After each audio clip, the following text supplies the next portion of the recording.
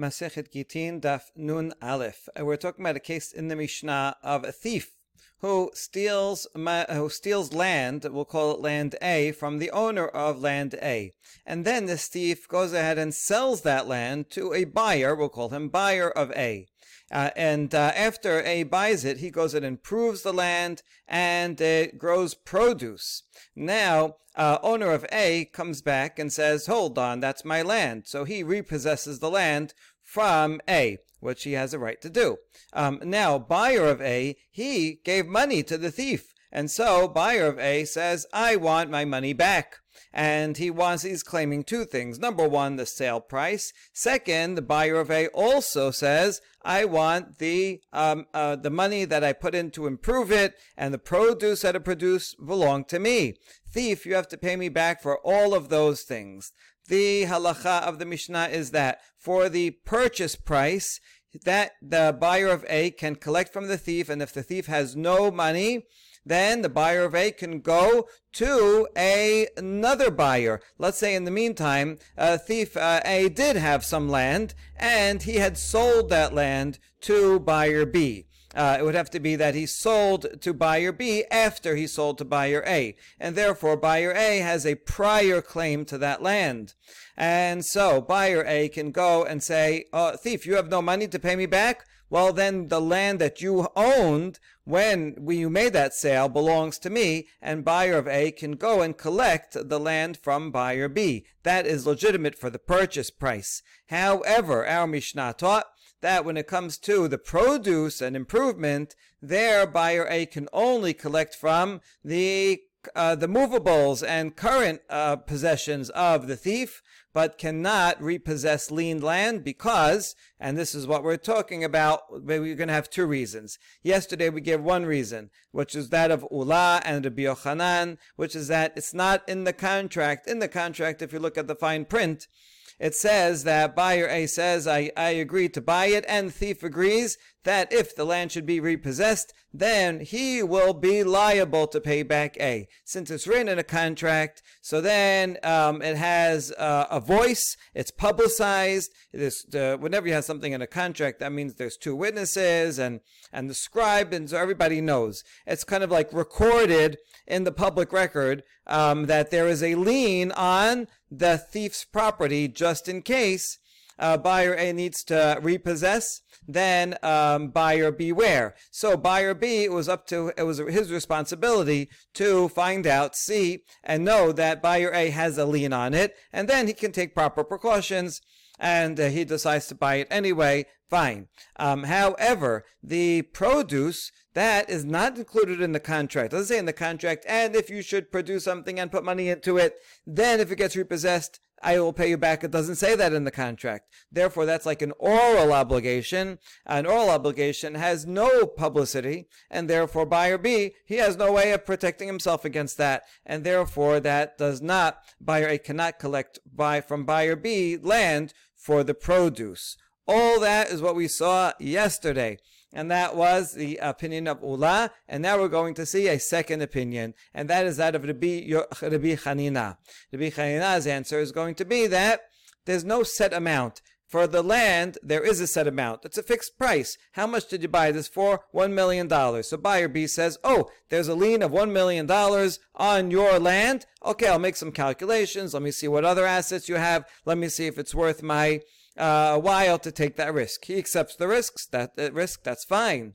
But regarding this produce, we don't know how much it's going to be. How much is this land? How good is this land? How much is it going to produce? That's an unspecified amount. And buyer B has no way of calculating what that amount is going to be. And therefore, buyer B said, I could not beware of an unspecified amount.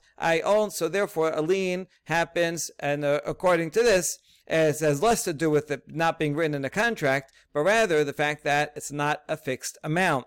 Okay, so let's go to the Gemara. Rabbi Chanina amar lefi she'en kesubin. Alright, the reason why buyer A cannot collect is because the amount of produce is not a fixed amount, and you can only make a lien on land for a fixed amount. Good. Ibaya lehu. Question to Rabbi Chanina. Rabbi Chanina, ketubin veketubin ba'e o dilma kebus kesubin v'afapi she'enam ketubim. When Rabbi Chanina says his answer, is he adding to ula or disagreeing with ula? Does he say that it has to be, not only has to be written in a contract, yes, you need that too, I agree, but also has to be a fixed amount. The only time you can make a lien in general is if it's in the contract, if it's written down, or some other form of publicity, like with witnesses or something, has to be in a contract and has to be a fixed amount. And if you have only one of them, no good. That's one possibility. Or Rabbi Chanina is completely disagreeing with Ula, and he's saying it doesn't matter if it's not written in a contract. That's fine. It just has to be a fixed amount. That's the only thing that's important. So that's what we want to know. What is his Rabbi Chanina's opinion? Well, we're going to attempt to prove it. We're not going to succeed. Tashema d'itmar. Mi shemet v'iniach shete banot uben. V'kadma rishona v'natla isur nechasim. V'lo hispika sheniya legabot ad shemet haben. Here's the case. This is back from Masechet Ketubot.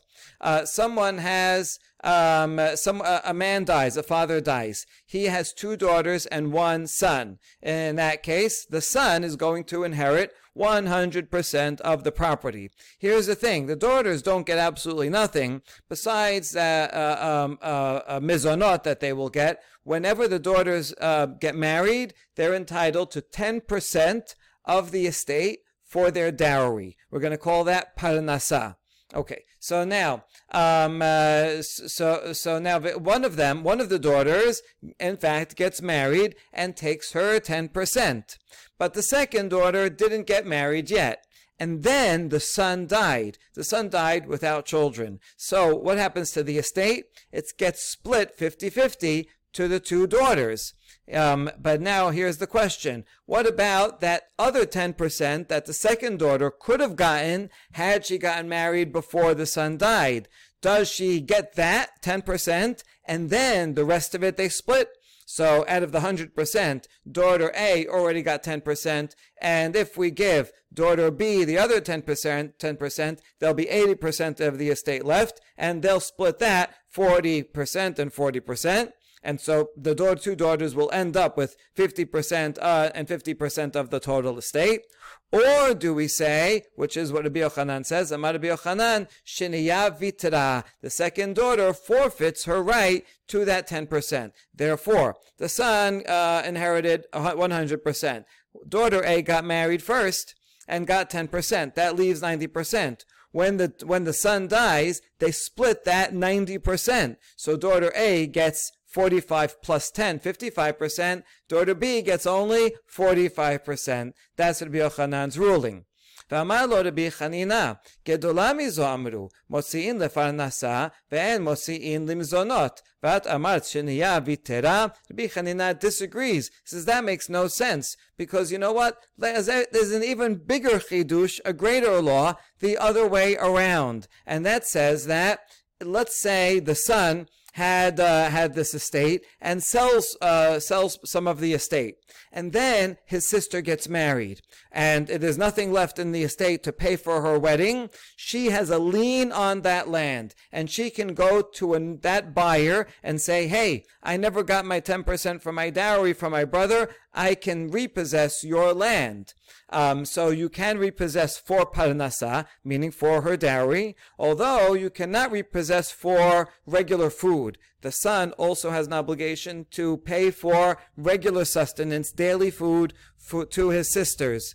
And so he has that obligation. However, if he sells the land, then the sisters do not have a right to go and collect from that land. There's no lien for mizonot. There is a lien for the dowry. So here's the question, Rabbi Chanina's question. If she, the sister, unmarried sister, can go and collect from land that the son sold to someone else altogether, then all the more so that daughter should be able to collect from the estate that's still in the family's hands. The son died, and now it will be split between herself and her own sister. So isn't that closer? Isn't that a bit greater connection than if you sell it to someone else? If there's a lien, when you sell it to someone else, all the more so that she should have it if it's being shared by the two sisters. So Rabbi Chanina says the second daughter should get the 10%, and then they split the rest.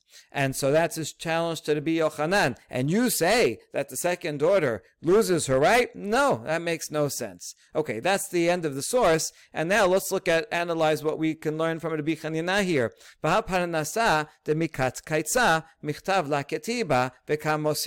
Okay, the point of this whole thing, we didn't really need the whole complicated case for the main point that we're getting from it. The main point we're getting from it is that according to Rabbi Chanina, daughter B can collect from lien property for her dowry. Now, a dowry is not a fixed amount. It's a 10%. We know exactly how much it is. Yet it's not written, and Rabbi Chanina says that she can collect it. What do we learn from here? That according to Rabbi Chanina, it doesn't matter if it's written or not. Even if it's not written down, they can someone can still collect from lien property as long as it was a fixed amount. So you need fixed amount only, and you don't need it to be written.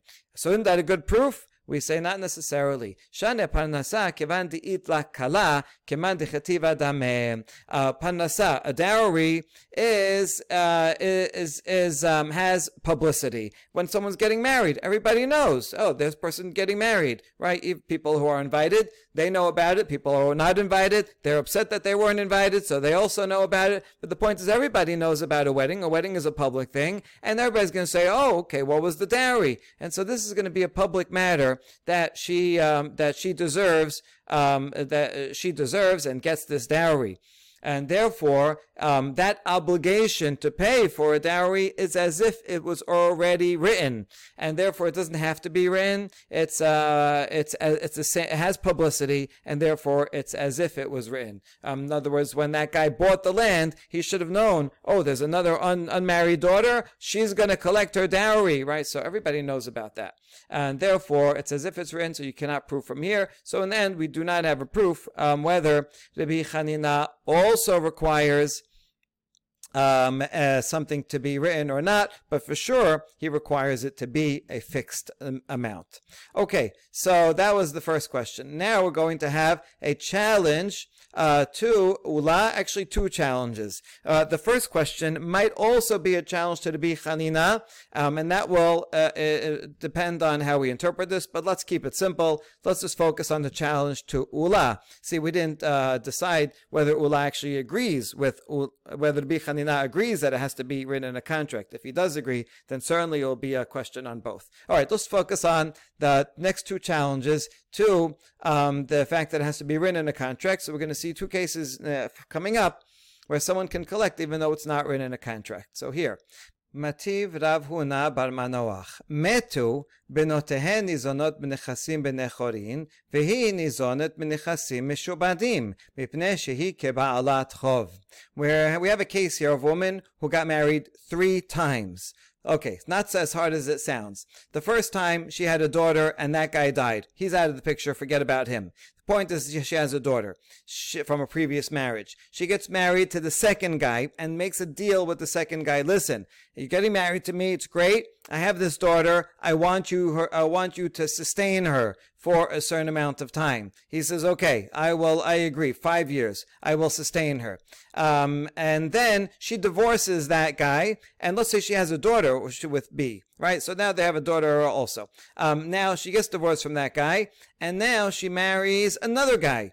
The third husband. And the third husband, she makes the same deal. Listen, I had a daughter from my first marriage, and I want you to sustain her, please. Why, for the next 5 years. And he agrees. Okay, in that case, that's fine. So now this daughter is going to be sustained from both of these husbands, and if they're overlapping, that's fine too.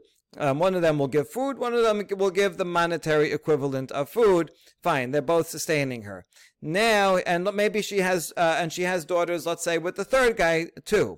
And now, all the men die. right? Both the first husband already died, and now these two husbands both die, but they have their estates. What is the obligation of the estates? To feed the stepdaughter from the first marriage and their own daughters. So this Mishnah teaches that there is a difference.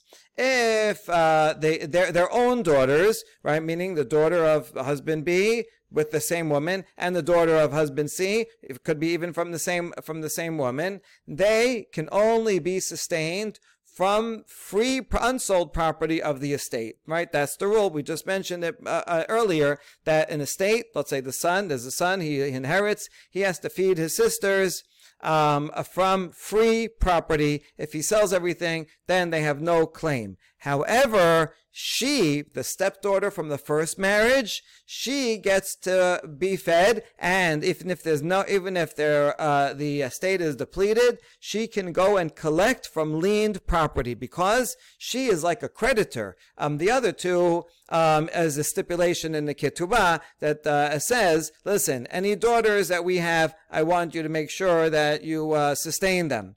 But the first one is not to feed a stepdaughter. That's not a part of a ketubah. That's part of an agreement that they made, and therefore it's like a loan, and a loan gets paid from a lien. Hold on, but this loan was not written. It's not in the ketubah. So what's going on? Why should it be? Why should it collect from lien? The other ones for the free daughters, that is in the ketubah, but we mentioned at the end of yesterday that even though it's in the ketubah, when the rabbis instituted that law, they said that it's not going to be from lien property. So the daughters don't get lien property, but the stepdaughter can collect from lien property, even though it's not written. Challenge to Ula, who says it has to be written.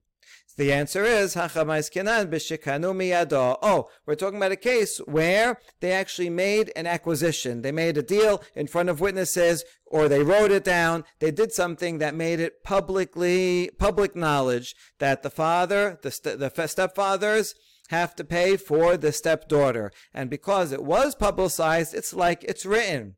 All right, so that answer works, but we have to be consistent, and that means ihachi banot nameh. If they made an acquisition, then the daughters also, we assume they made an acquisition, right? And so the daughters also should be able to get mizonot from lien property. So we answer no. B'shekanu lazo v'lo kanu lazo. The case of their own daughters, right? The daughters of the guy who died himself, the second husband or the third husband, there was no acquisition done, act of acquisition. Only for the stepdaughter an act of acquisition was done. Now we ask, my paska, what would give us the reason to differentiate and say this one is this case, this one is not this case, right? Seems arbitrary to add these differentiations when the Mishnah didn't say anything. And so we answer, actually it does make sense. Bat ishto dehavai b'shat kinyan, mehani le kinyan. Bito de la havai b'shat kinyan, la mehane la kinyan. When this woman goes and gets married, let's say to husband B, the second husband, and says, listen, I'm going to make an acquisition that you're going to feed all the daughters, all of my daughters. Well, the stepdaughter from the first marriage is alive, and so that's something that exists, and so that act of acquisition will take hold and cause there to be a lien. Whereas the daughters that they're going to have don't exist yet, and so the acquisition is not going to take hold on the obligation to those daughters. So the truth is they did an acquisition, in a general one, at the beginning of their marriage, but it only applies to the stepdaughter because she's the only one that is alive yet. And then we say, but that's not necessarily true, because we can think of a case where it would be different. Let's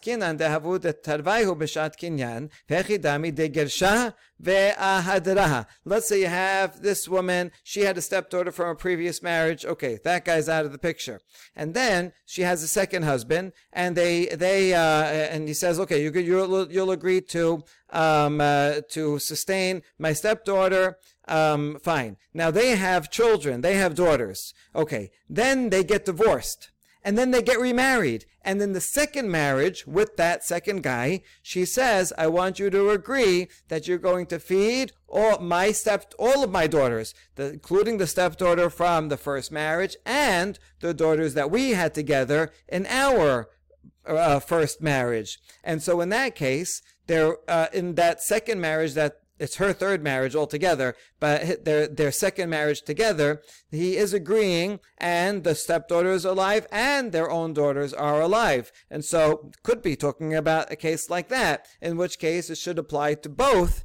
But the Mishnah differentiates and says that only the stepdaughter can collect from lien property, not the daughters. Why not? So we need another answer. Ela bito de bintai de bitnai betin kachla la mahani la kinyan, but ishto de lav bitnai betin kachla mahani le kinyan.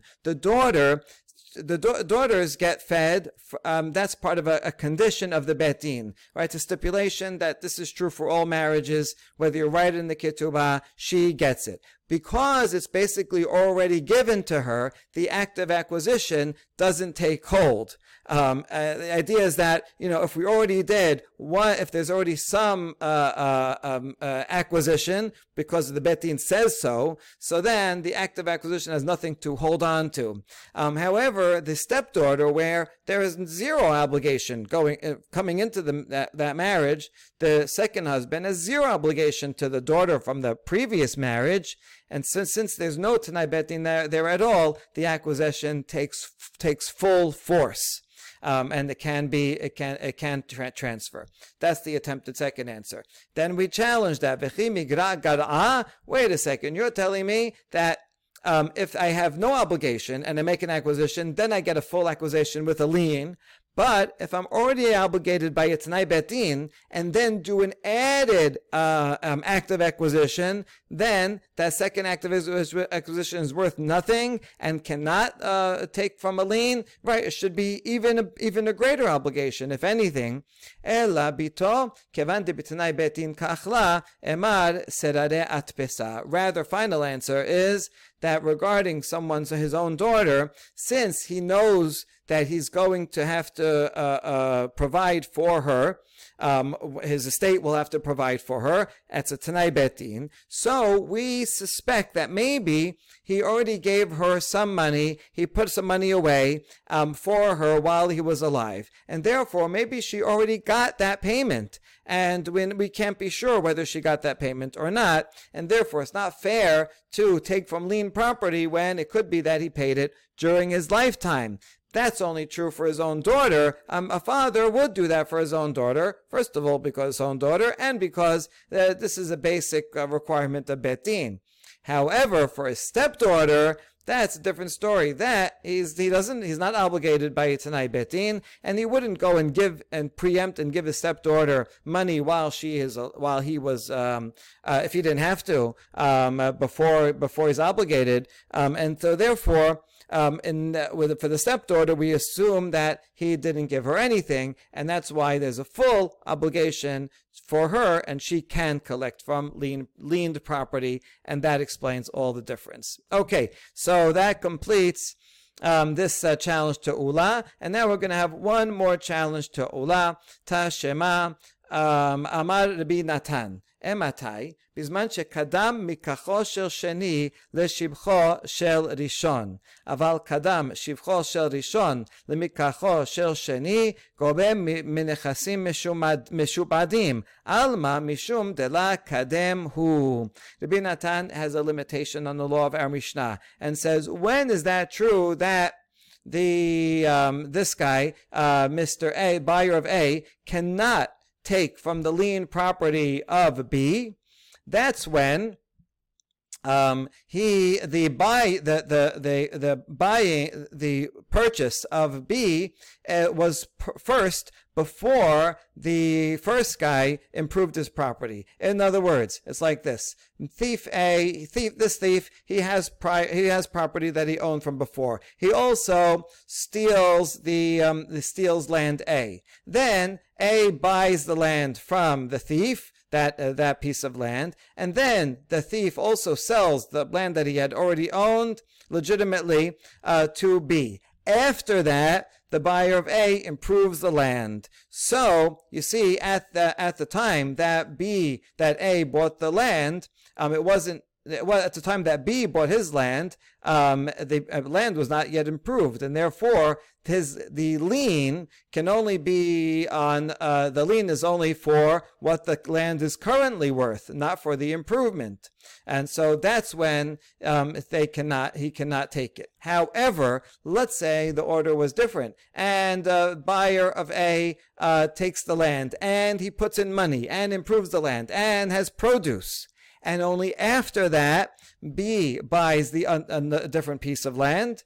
In that case, at the time that B bought the land, that A has a lien on the land for the current value, which is the increased value, including the improvements and the fruit. And in that case, A would be able to collect from B not only the purchase price, but also the improvement on the land. All right, so that's what it says here. If the shevach of the first came before the sale to the other guy, then he can collect even for the produce. Now, why is this a question? Therefore, it's only because he didn't take it first. But if he did take it first, then he can collect. He can collect even though it's not written in the contract, right? And so we see here that this goes against the idea that it has to be in the contract. And so that's a challenge to Ula. And this one we do not answer.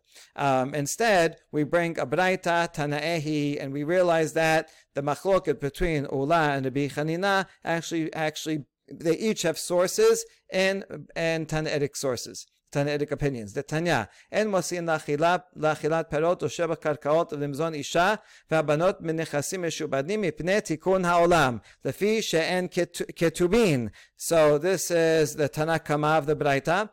Says that the buyer of land A cannot take for the produce and for the improvement of the land, and also for other cases like paying for a widow and daughters from the estate. None of these people can collect from lien property, and all this is mipnei tikun ha'olam. In general, we want to protect buyers, and we want to limit repossessions of buyers. And in all these cases, they have a common denominator in that they're not written. And so, if it's written, then the buyers can go and check the roster, check the public record, and see is there a lien on it, and then the buyer can take that into account. That's fine. Buyers will do that. We do that today. But if it's an unwritten obligation, then how's a buyer supposed to know all the unwritten obligations that a person made? And nobody will want to buy land because they have to worry about some unwritten obligation, and then their land will be repossessed. So therefore, anytime it's unwritten, there cannot be a lien. That is the position of Rabbi Yochanan and Ula. And however, Amar Rabbi Yoseh, v'chima tikun ha'olam yesh bazo, v'halo en kesubin. Rabbi Yoseh says, why would you have to say mipnei tikun ha'olam for that? That's the basic law anyway. Without tikun ha'olam, is that if there's no contract, then there's no lien.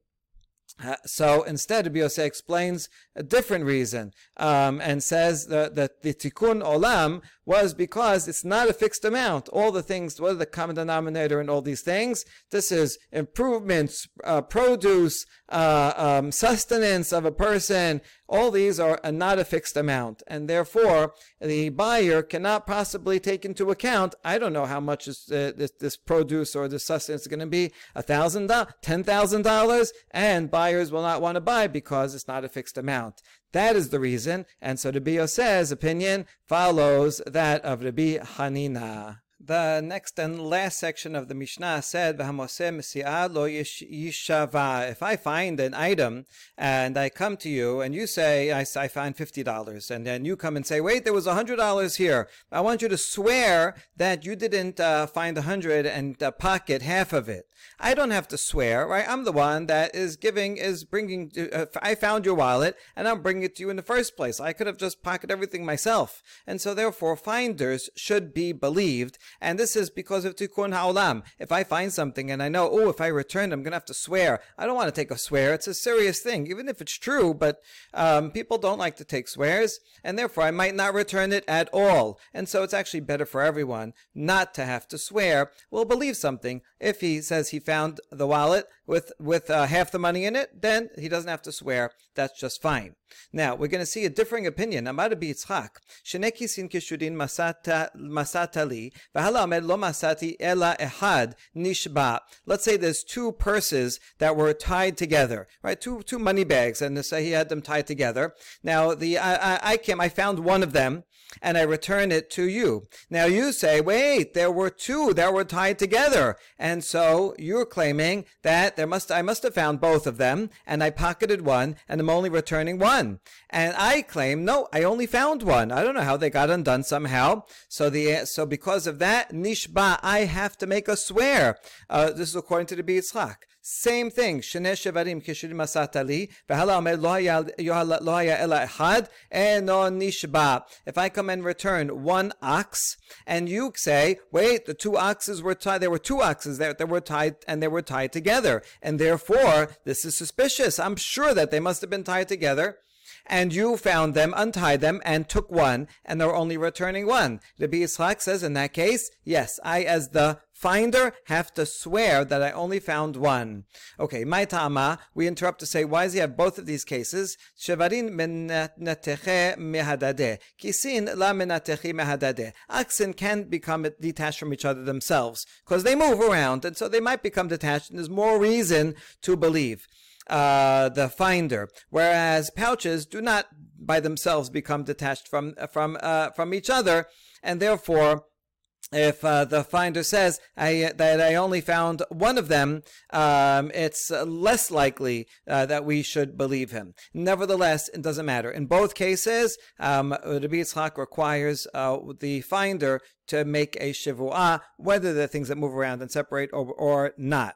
Now, shne shevarim keshurin masata, v'hala omer masati, v'hachazati lecha echad mehen, hazeh nishpa. Rabbi Yitzchak continues on yet another case. If I come and say, I did in fact find two oxen, but I already returned one of them to you, and now I'm just returning the other one. So then I have to make a vow also that I in fact found two, and I already returned one. Okay, so that's Rabbi Yitzchak's rulings, and so now we ask, Rabbi Yitzchak, let le'am oseh mesiyah lo yishaba mipnei tikun ha'olam. Does Rabbi Yitzchak disagree with our Mishnah? Does he not agree that someone who finds an object does not have to take a swear, because we want to encourage people to return objects, and that will help people who lost objects, because then more people will return it. Does Rabbi Yitzchak not agree with this? Right, it's evidently from here that he in fact requires one to make a shivuah, even though he's only the finder, if the person who lost it claims that there was more that was together with it. And the answer is yes, in fact, he disagrees. Who da'amad ke Rabbi Eliezer ben Yaakov. Rabbi Yitzchak agrees with a different Tana, Rabbi Eliezer ben Yaakov, the Tanya, Rabbi Eliezer ben Yaakov Omer, Pamim shadam nishpa al ta'anat asmo. כיצד מענה לאביך בידי והחרטיב פרס הרי זה נשבע וזהו שנשבע על טענת עצמו. Rabbi Eliezer ben Yaakov says that a person sometimes has to take a vow even for his own claim, his own admission. Let's step back a second. It gets into the very important sugya of modeh b'miksat.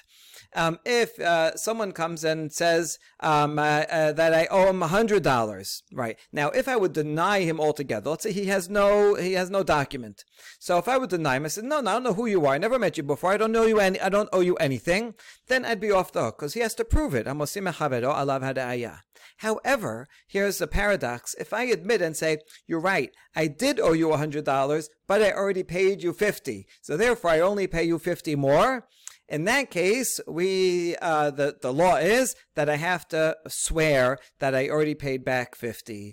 So even though I could have denied the whole thing, if I admit to some of it, then I'm already giving credence to the claim, right? Yes, I do know who you are. There was, in fact, a history between us. I did, in fact, owe you $100. Since I'm admitting all that, now I have to make a vow for the other 50. Okay, that's the law in general if someone else has a claim against me.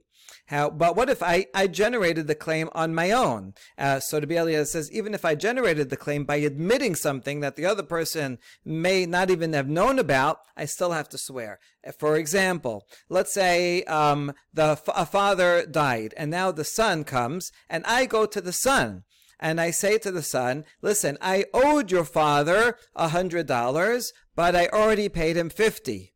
So now the son, he didn't know about this before. He didn't make a claim. I'm the one that's generating the claim, letting the son know, hey, I owed $100 to your father, and now since he's dead, I owe you $100 since I generated the claim, and now I'm saying I already paid 50. Even though I generated the claim, I still have to swear about the other 50. And so this is nishba al tanat atzmo.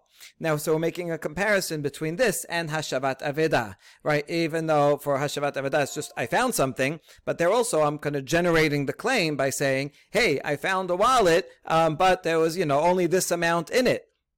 Or I found a pouch, and the other says they were connected together, but I'm the one that generated the interaction to begin with. I didn't have to say anything. So to be Elizabeth ben Yaakov, we're comparing the two. It's kind of like Hashavat Aveda. I'm going to the son and say, hey, you didn't know about this, but I owed your father 100 and I paid him 50, so I owe you 50. So I'm kind of like returning a lost object. And the Elizabeth ben Yaakov says I have to swear in that case. Therefore, Rabbi Yitzchak also is following Rabbi Elazar ben Yaakov and says that someone who's returning a lost object also would have to swear, yes, even though the other guy didn't know about it before, or even though the other guy is the one who lost an item and would not be able to find it otherwise. Okay, Chachamim omerim eno ela kemeshiv aveda upatur. Chachamim say, no, this is like returning a lost object, so we're agreeing that they're both like lost objects, but Chachamim say patur. If I admit to my own claim and I say, yeah, I owed you, you didn't know about this, but I owe you 100, now I only owe you 50, and you didn't know about it to begin with, then that's like returning a lost object. Returning a lost object, I do not have to pay back. I don't have to swear. And so Chachamim are the Chacham same as our Mishnah that says no swear, and Rabbi Yitzchak follows Rabbi Elazar ben Yaakov. Okay, good. Now we're just going to analyze Rabbi Elazar ben Yaakov's statement a little bit more. Rabbi Elazar ben Yaakov, let le meshiv abeda patur. Would Rabbi Elazar ben Yaakov not agree that returning a lost item is patur?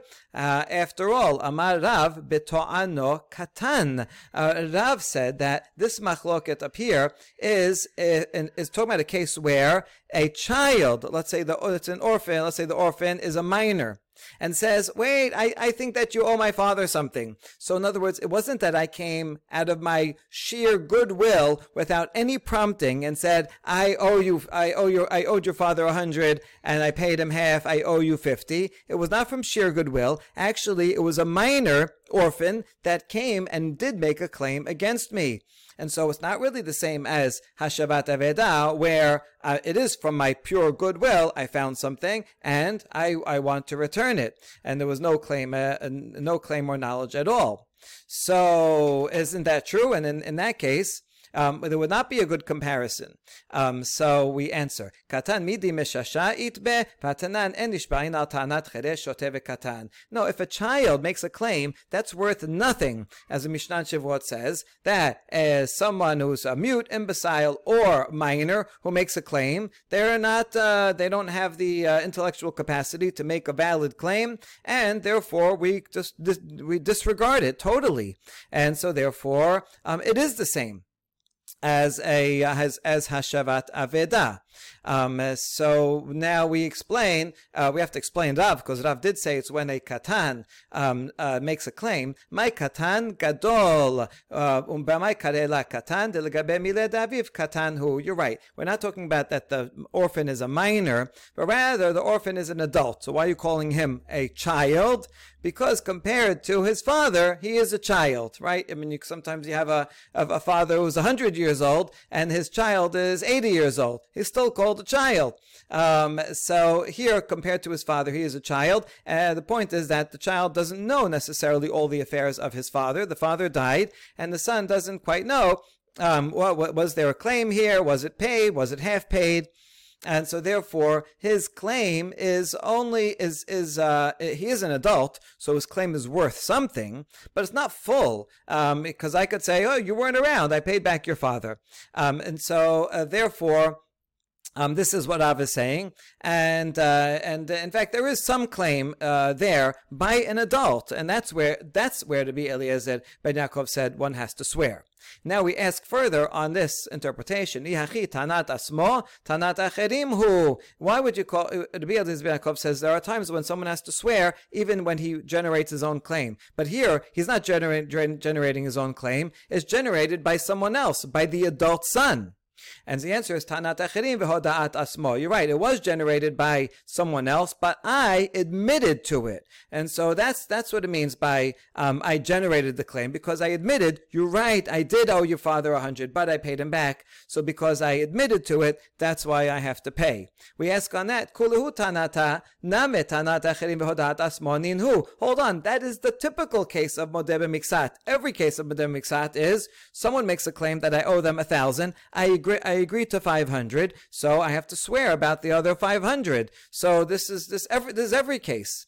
אלא בדרבה כמפלגה דאמר מפני מה אמרה תורה מודה במקצת הטענה יישבע חזקה אין אדם מעיז פניו בפני בעל חובו. Okay, so we're saying you're right. This is actually a typical case of modeh b'miksat. However, it still could make a difference whether I am dealing with the father or dealing with the son. The difference would be the logic behind modeh b'miksat in the first place. I mentioned it's kind of a paradox. If I say, I don't know you anything, I never met you before, then I'm scot-free. But if I admit to half, then I obligate myself to a swear. What's the logic? It's psychological. As Rabbah said, how come the Torah says modeh b'miksat? One has to swear because we have a presumption that a person will not be so brazen to completely deny his creditor. There are professional liars out there, professional con men, and those guys, maybe they would say an outright lie. But most people are kind of honest, and we might bend the truth a little halfway. But most people are not so brazen to tell an all-out lie. So we're going by most people. So really, when some guy comes and claims, hey, I owe him $1,000, really, I would want to deny the whole thing and not have to pay. But most people, I can't look at the guy in the eye and say, I never met you before, I owe you $0, right? People are not so brazen. And really, I would want to admit, you're right, I do owe you that 1,000. So why don't I admit it? Because I'm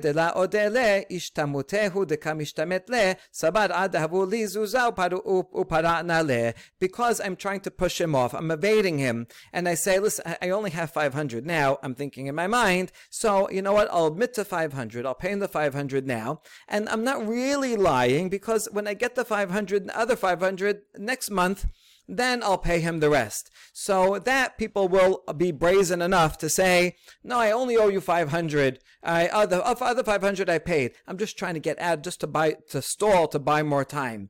That people would do that. Therefore, make an oath. If I have to make an oath that I already paid 500, then I'll think twice about lying. So, okay, I'm not going to make an oath. Okay, I do owe you the 1,000. Then I can ask him, hey, do you mind if I pay 500 now, 500 later? I don't have it, whatever. They'll deal with it in the court. But this is the logic, this is the psychological insight that people are not going to deny outright. People will say half a lie in order to buy time, and the oath is meant to counter that. If, on the other hand, someone says, I don't owe you anything at all, then they wouldn't be so brazen if they were lying. So then we assume that they're telling the truth, and the other guy has to go bring proof that there is a loan out there. Okay, Rabbi Eliezer ben Yaakov sabar lo shana beno velo shana bibno, lo shana bo velo shana bibno eno me'iz ve'ilkach lav meshiv avedahu. Now Rabbi Eliezer ben Yaakov takes this logic and he says this applies not only to the father from whom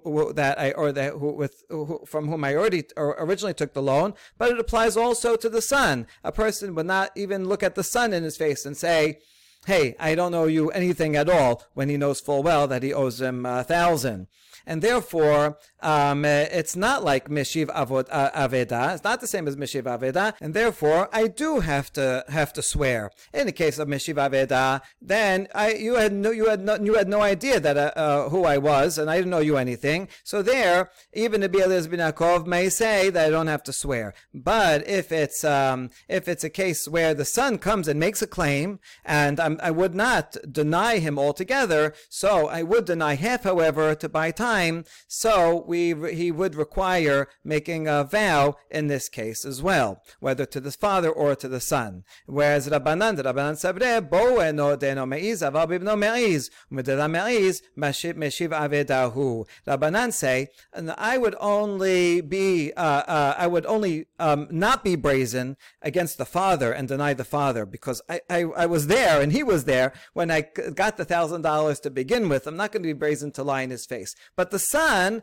most people would be brazen enough to lie to the son and say, no loan, I don't know what you're talking about, because the son doesn't really know 100% himself what went on. And since I would lie totally to the son and say I owe you nothing, and if instead I say, you know what, I do owe you half the amount, so therefore I should be believed, and the other half is like Meshiv Aveda. I am returning something that was lost that you would not have had any claim to, and therefore there is no Shivu'ah. So in fact, we're explaining the machloket according to Rav's explanation. We're explaining the machloket between Rabbi ben Yaakov and the Rabbanan about two different views about how to apply the psychological insight of Rabbah. Does it apply only to the father, or does it apply also to the son?